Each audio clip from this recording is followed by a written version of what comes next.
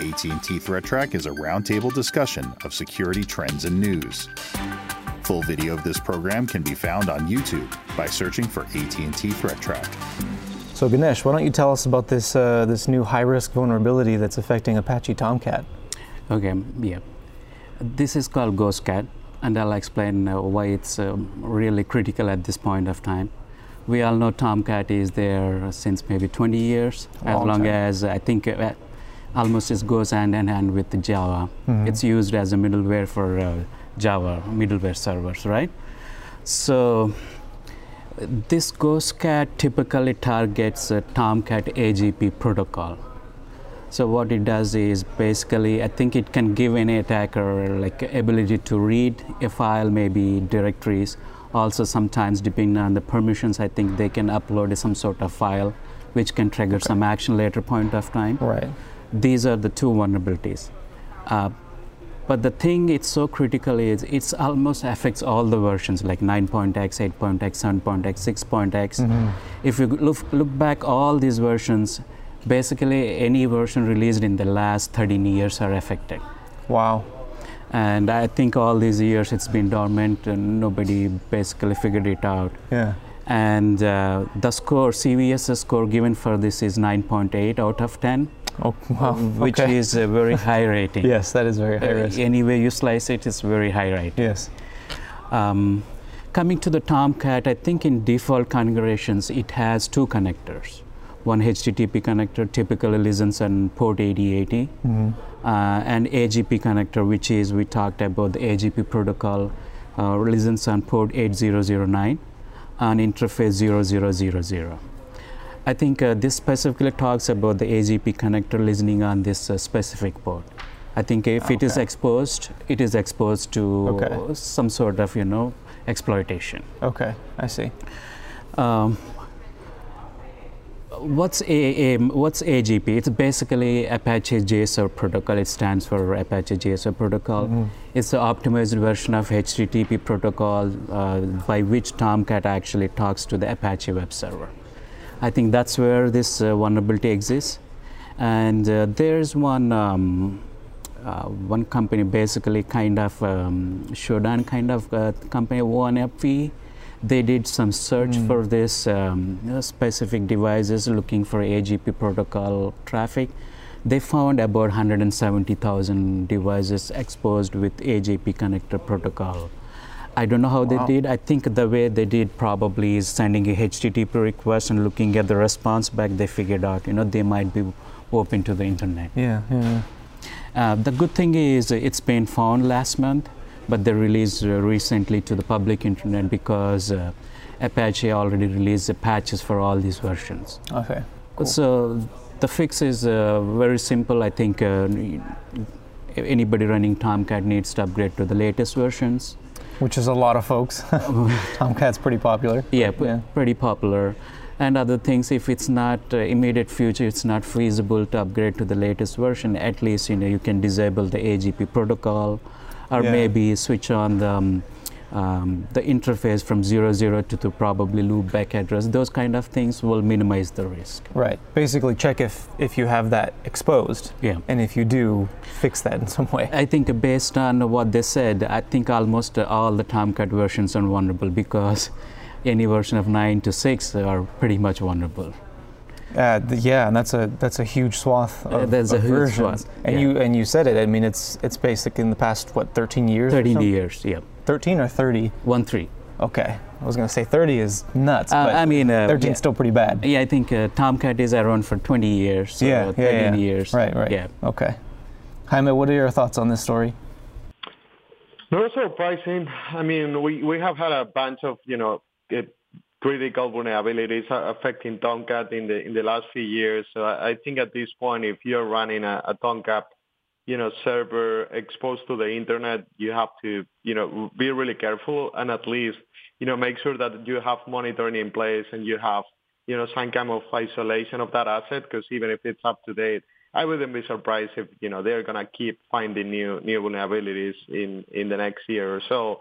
So make sure that even if you patch, you have some, ways of finding successful exploitation in the future and, isolate those assets as much as we can.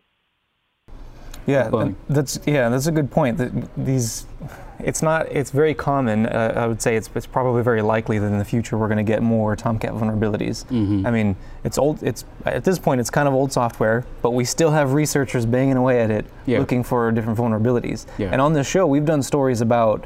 I forget the name of the actual protocols, but we've done stories about software that's being exploited today that researchers have found exploits for today that were used 25 years ago, almost as old as I am practically. Yeah. So it's not going to go away just because it's older, and Chaim is right.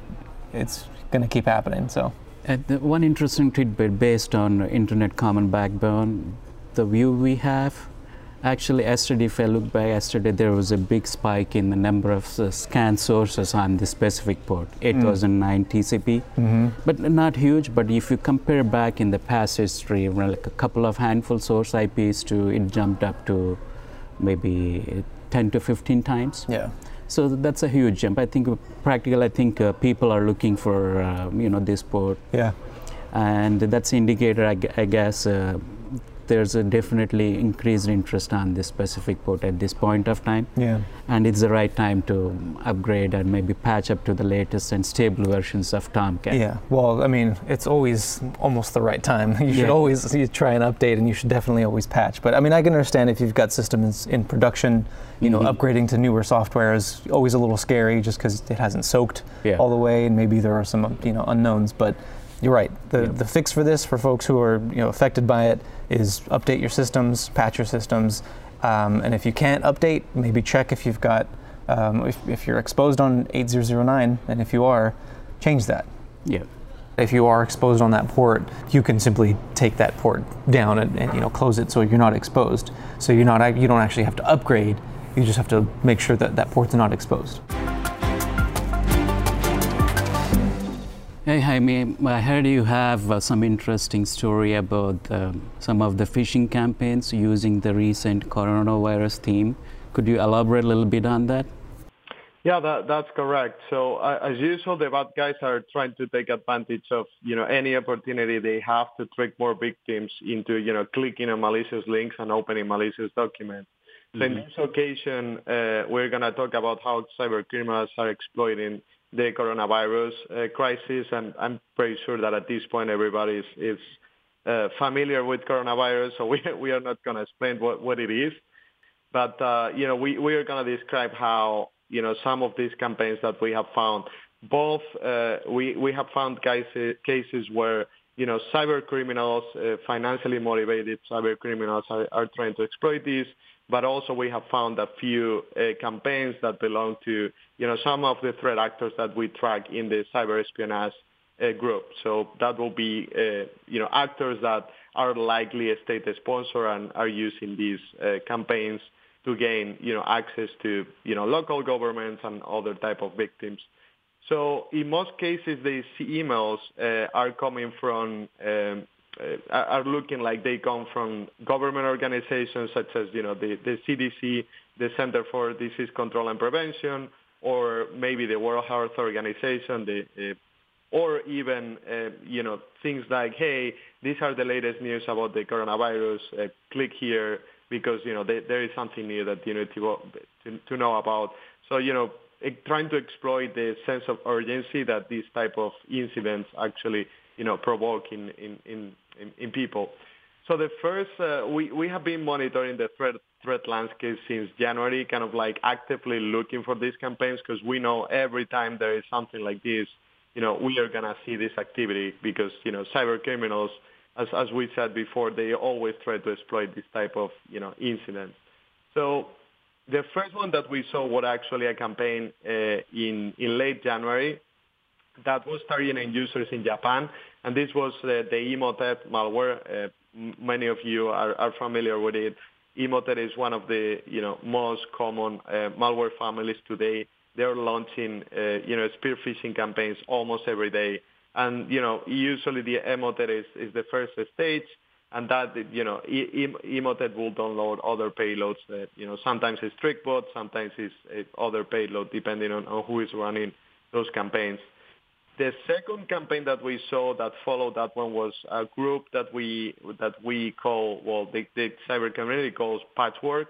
And, this is a believed state-sponsored actor and in this particular case was targeting Chinese users and corporations, and this was in early February. Another interesting case that we found is, there was a spear phishing email that we found in a public malware repository that was likely, it was looking like it was coming from the Center for Public Health of the Ministry of the Health of Ukraine, and was delivering a bait document containing, again, like latest news about the coronavirus, and it was targeting some local government in the Ukraine.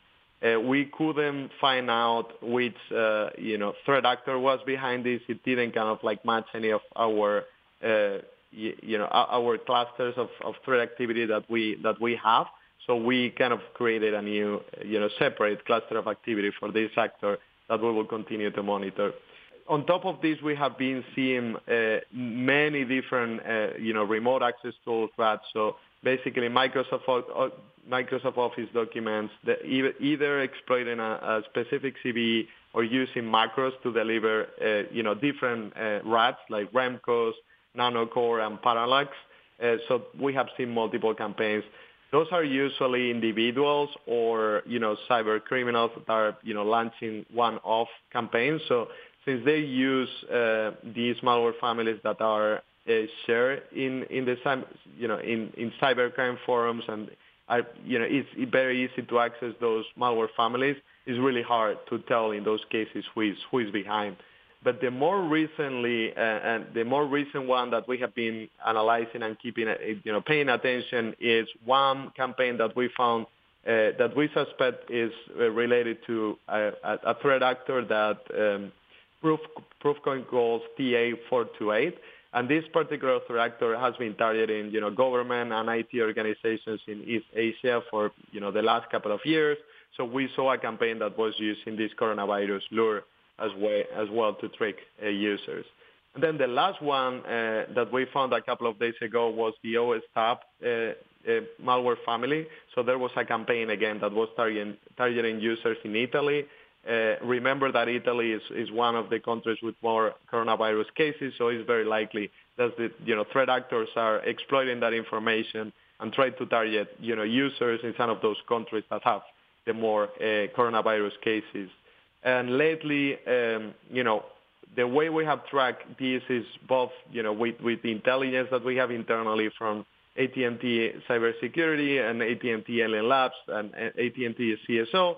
But also, we have seen multiple publications from Cisco, from, and other vendors that have been talking about some of these campaigns as well. And don't forget that, if you want to access the indicators of compromise and the threat intelligence related to these campaigns and others, you can find all this information in the Open Threat Exchange. So it's otx.alienball.com, and that's where you can access all those indicators that we will continue pushing more indicators as we find more campaigns and updating, the indicators that are already there. Yeah, that's really interesting. You guys have been really busy. Something like this, usually it's a little more isolated of an incident that cyber criminals tend to attack. Maybe this particular city has some issue going on, or maybe this particular country. But in this case, in the case of coronavirus, it's a global issue, right? It's something that almost everybody is facing. So the threat landscape, so to speak, the number of people who are, coercible, if you want to use the word, to an email that says something about coronavirus is huge. There's so many different countries that you can get after and so many different ways to do it. So yeah, you guys have been really busy, and I'm sure there's a lot of really good information on that Open Threat Exchange. Also, what would be some recommendations for average users to protect against something like this, other than regular internet hygiene? Any ideas, any suggestions? Yeah, for users, follow your training and follow, common sense, right? If you get an email from, that has a call to action, always double check. Things like who is sending the email, the subject, the headers, does it have any links, does it have any attachments, And if you have any doubts about the origin or whether or not you should click, report this to your, security teams or just ignore the email. If it's something urgent, it's very likely that it will come through, another source as well. Interesting. Good point. Familiarize yourself with social engineering tactics. Yeah. And one of the main tenets of it is urgency and playing upon fear. Yeah. So that's a good point. That's a good call out, Jaime, is if the email in front of you has something urgent, to get in front of your face, that should be a little red flag. I think the theme is user education and trying to pause and think about it. Do I need to use this specific opening or maybe give access to the macros or not? I think that's the key point here. Hey, Andy, it looks like you have an interesting story about TrickBot that you wanted to share. Yes, I do. TrickBot is a very sophisticated baking malware, is what it is. It likes to change. It likes to morph. It likes to stay current. There's been a number of stories about TrickBot adding on different features and mechanisms to itself. Yeah. Well, we have another one in the news recently. So essentially, we have a researcher from Morphisec Labs actually discovered that a new version of TrickBot is actually using a new ActiveX control that's found in Windows 10. Okay. That's specifically for RDP. But they're not using it for remote management, which is interesting. That's the interesting part of things. So typically how you would get TrickBot is you would get a targeted email that would contain a macro script, and it would contain an image that says something like, hey, you need to enable macros, and then it would have its downloader, the OS tap downloader, which is something that TrickBot has recently adopted as its method to get more malware on the system. So the difference here is that the initial email is going to contain an ActiveX control for that Microsoft Remote Desktop. And when the researcher opened up the properties for that control, you see that there's a server named there, which is typically you'd put the server of the Remote Desktop that you want to add. That field is actually left blank, and it's left blank intentionally so.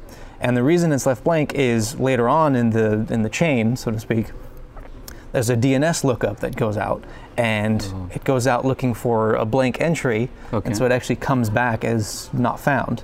And so that's actually they use that as sort of a trigger.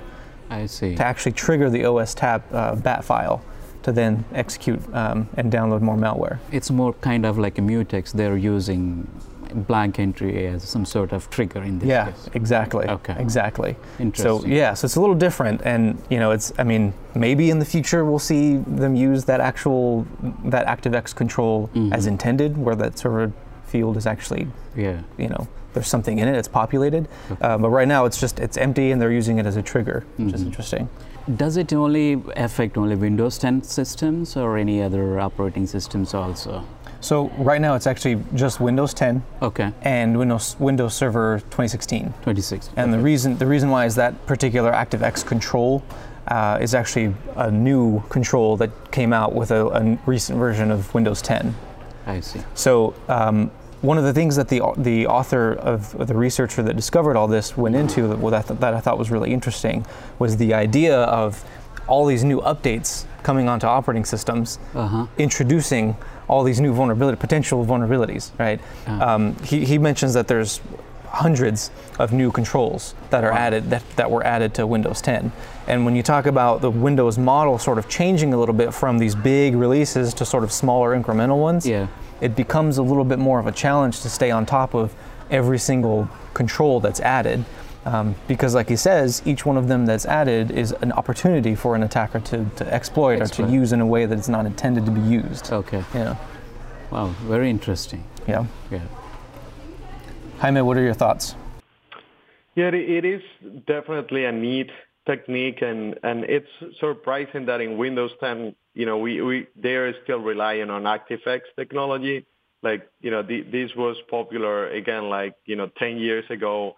And it was actually, a very important, threat vector for many of the early attacks against Internet Explorer specifically. And in the past, we saw similar attacks where attackers were actually exploiting ActiveX to do similar things. But also, I remember once where we found a campaign that was actually using ActiveX, exploiting a vulnerability that will allow them to check which antivirus you were running and deciding whether or not to trigger the exploit based on a set of antivirus that they didn't like. And this was all from the browser. So similar to this case, I find this type of things fascinating. That the creativity from these guys, finding these vulnerabilities, it always surprised me.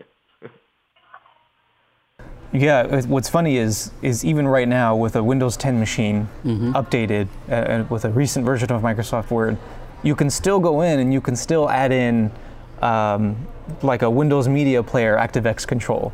And in the source, you can change the URL from some video on your system or on the internet. You can change it to like some drive.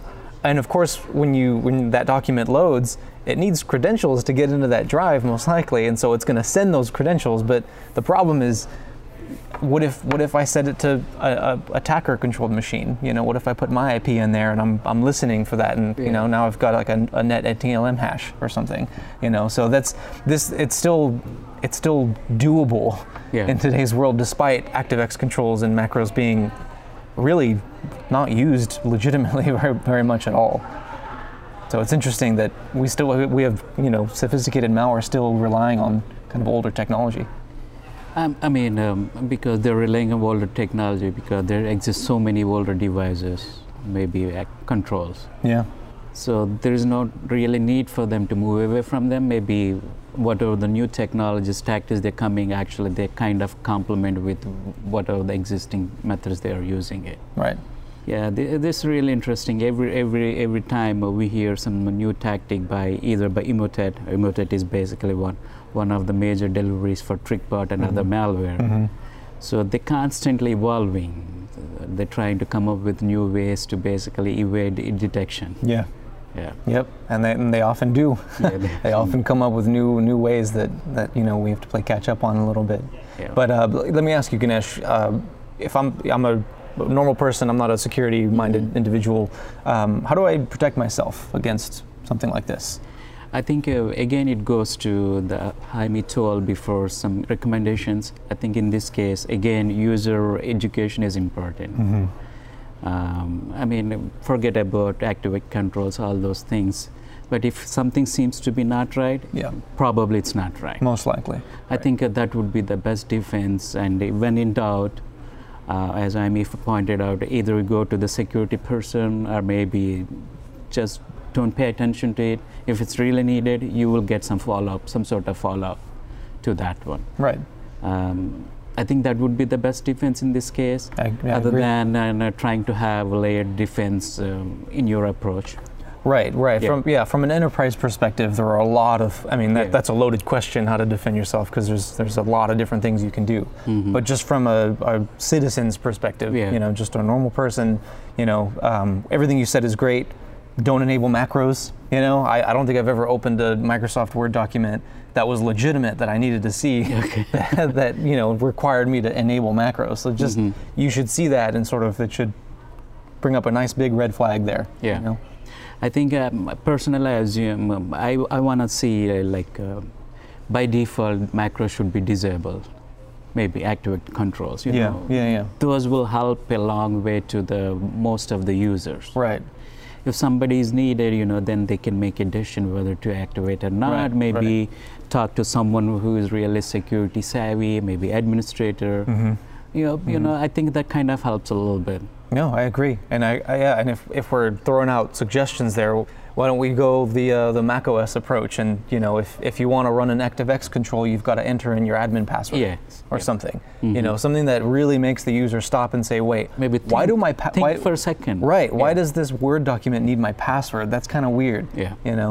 Instead of just you click on this little enable button and they're off to the races. So. Andy, let's look at this week's internet weather. Let's start off with the top 10 most probed ports. As you can see, there are usual suspects like 23, 1433, 445, 80 TCP. These are all there from the last time also on the show. But today I want to point out on certain things with the red arrow to go through them, like 80 TCP, 443, and 555 TCP. I'm also want to show you the correlation between 80 and 443 from our common backbone perspective. Okay, cool. Okay. I'm interested. Okay, the first one is 80 TCP. We all know it's HTTP port. It's always high volume port. Maybe there are lots of exploits, maybe lots of botnets and malware use this port. Here what we are seeing is the last 365 days worth of volume. As you can see, I mean, there were big spikes in sometime last year's quarter, something like that. But as you can see in the last 1 or 2 months, the activity is pretty much at the same levels. It's gone down. It's leveled out somewhat. Yeah. And let's see how the number of scan sources on this port in the last 365 days. Again, there were big spikes at certain points of time. But I think in the last 1 or 2 weeks, there's a very little bit of creeping in the number of scan sources. But even though it's little, but in this case of high volume port, even a little spike could be results in maybe thousands plus sources scanning on that. True. Yeah. As such, not much activity. I mean, activity as usual, I say, compared to the past few weeks. This is the geo-IP map of some of the scan sources we are seeing at some point of time. I picked up one of the reports and I grabbed the scan sources from that and tried to geo-map it. And as you can see, at that point, we had about 14,000 scanners all over the place. From the map, you can pretty much quickly say it's highly concentrated in North America, also some parts of South America, and Asia Pac. Widely distributed. Yeah, it's all over the map. Yeah, it's not in one continent. Yeah, and some are in ocean region also. That could be, I think, geo-IP location, latitude and longitude probably having it, but it's not really. It's in the ocean. Right. Okay, let's move on to the next port on our list, 443. Again, it's another HTTPS port, but it's port. For with secure HTTP, right? TLS, yeah. If you see the correlation, I think around the same times we've seen the spikes with the port 80 also. I will show you a little bit in a while. But coming back here, the number of scanners or sources on this is relatively smaller compared to port 80. I think that's typically the trend as far as I'm looking at these graphs. Typically, port 80 is a high volume port compared to 443. It's always relative, right? Yeah. I mean, if you're comparing 80 and 23, you may always see high volume on these ports compared to some other ports like 179, 179 TCP, which is BGP. Right. You may see spikes, but compared with these high number ports, the volume might be much lower. Yeah. Again, but only thing is, I think it has a huge spike sometime, I think late December, late January. But looking at the last 3-4 days, there's a little bit spike and number of scanners happening right over this point of time. I think it's about last 3-4 days. Yeah. It's trying to come up. Yeah. Okay. And the number of actually scanners or sources are very small, about 1,200. Almost 1/10 of the scan sources we are seeing with port 80. For 80, yeah. Yeah. But as I said here, there might be correlation with the port 80 and 443. I just want to see whether we have similarities from our backbone view. Okay. I try to mash up these together and see if there's any correlation. Right. It's like a stacked graph. Yeah, yeah. The blue one is the 80 and on top of is 443. Basically, if you see around the same time, the spikes happen at the same time. Yeah, there's definitely correlation between the two. Yeah. Yep. I think, as we know, I think these two ports go hand in hand together. I think based on the internet activity, we'll see the different spikes at the same time. And with that, next I will move on to the next port, 555 TCP. Debug. Android debug. Actually, I missed debug bridge port. I missed bridge. Yeah. Sorry about that. That's okay. But as you see, I think there's not much volume increase in this case, but except for a big spike a couple of days ago. A pretty considerable spike. Yeah. But then it went right back down. Yeah. In this case, I went back 400 days. The reason I went back is I want to capture this spike. This is one of the first times we started alerting on this specific port. I think this is when they came up with 555 TCPs used by Android debug bridge. Okay. And there was an exploit for that one. So to capture this one, I went past 365 days, but as you can see, that's a big spike at that time. Yeah. There was a lull again, and another, I think around this time, another exploit was released, and you see the renewed interest on that port again. Right. But when you look back, I think the volume and the number of scanners are pretty much constant. I think they're usual suspects. I think whoever doing the scanning, internet scanning, those set of IPs coming up, they do the scanning and they'll go back. I think pretty much every time they're doing it, I think the number of scanners are staying as close as possible. Right. But when, for example, in this case, probably we might have seen new influx of scanners. That's why we saw the spike in the graph here. That could be possible. Maybe the new botnet may be trying to look for new 555 TCP vulnerable devices, or might be something existing botnet have some code changes to looking for ADB breach. You know, those kind of stuff actually reflects that spikes in this case. Right. Interesting. And these are the again heat map of GIP map of the sources involved with this port. Very similar to the similar to the port one. 80. Yeah, but I think on a little bit smaller scale. Oh yeah. But again, they're very widely distributed. And you can see that from this graph also there are about 10,000. I did not get the latest report, but the one report I got, they have about 10,000 IP addresses at that time. But then the number pretty much more or less varies between around that number. So it's an approximate number. This how many scanners are out there looking for this specific port. Right. And then moving on to the next graph about the most sources probing. These are the scanners basically looking for various ports. And again, there are not much changes from last week, as you can see here. For example, 1 and 2, 4, 4, 5, 23, pretty much there is not any change at all. Basically, they stayed the same. Again, I pointed out 80, 555, 443. Already we talked about them. In this case, I want to skip over these and maybe move on to different port to see what we are seeing in this case. Okay. 1433 in this case, actually, it dropped a position here. But while we were looking since few weeks, actually, this kind of picked up. 1433 and also one of the RDP ports, 3389 TCP also. We are seeing a little bit of renewed interest.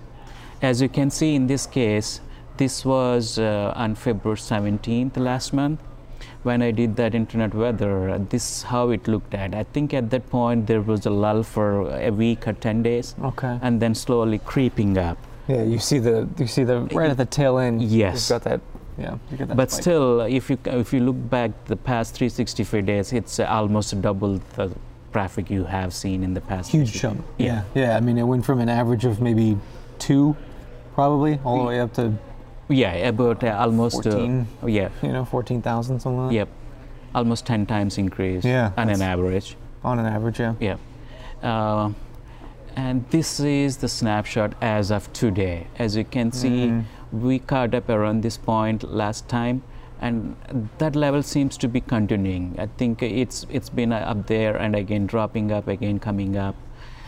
Seems to be still some interest by the botnets looking at this, because there were some botnets recently which are targeting 1433, which is MS SQL, which is this port, also RDP 3389. Most likely there might be 1 or 2 botnets that are looking for these vulnerable ports basically for their propagation. But still we are trying to figure it out what it actually probably will have some updates as we learn more about this increased activity. Yeah, we'll see how long this volume keeps up. Yep.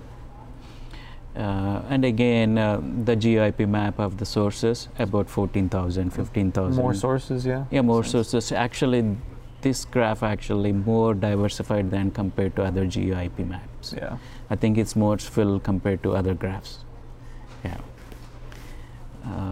And this is another port, 23 TCP. This is also from last time. It was kind of creeping up at this time. And as you can from today, it's creeped up and again slowly fading off. I think probably it's continuing almost at the same levels. Mm-hmm. But because of that variations, it's showing up on our top 10 report for the sources probing. I see. Okay. But anyway, so 23 is the most prominent port used by almost all of the botnets. Either it's IoT botnet or Linux botnet, they always target 23 TCP, followed by 22 and others. Mm-hmm. Mm-hmm. But it's surprising to see how many devices out there still open with Telnet port. Yeah, they're still open on Telnet. Yep.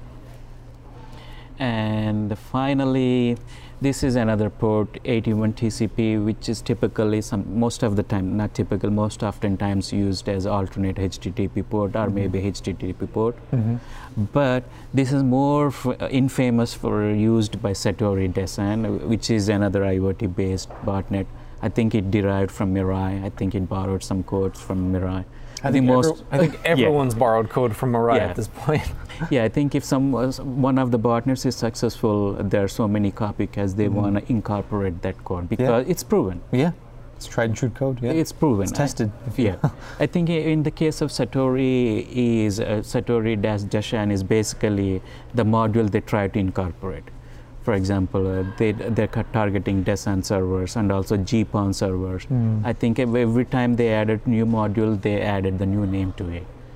Basically, just like TrickBot is evolving with new techniques, they were evolving with new victim. Yeah. We're still at the increased levels of scanning is going on this port. I think that's the end of my slide. Basically, I think still, if it is 89 TCP is open, it's try to, the key takeaway is try to restrict access to that. Yeah. Maybe some sort of, layer in defense will actually minimize the risk. Yeah, it's generally good practice to understand what ports you are have exposed on the internet, and you should also know which should be exposed on the internet and which ports shouldn't be. So that's one of them that shouldn't be. Yeah, in this case, this is one of the ports too. The views expressed on AT&T Threat Track are those of the participants and do not necessarily represent the views of AT&T or any other person or entity.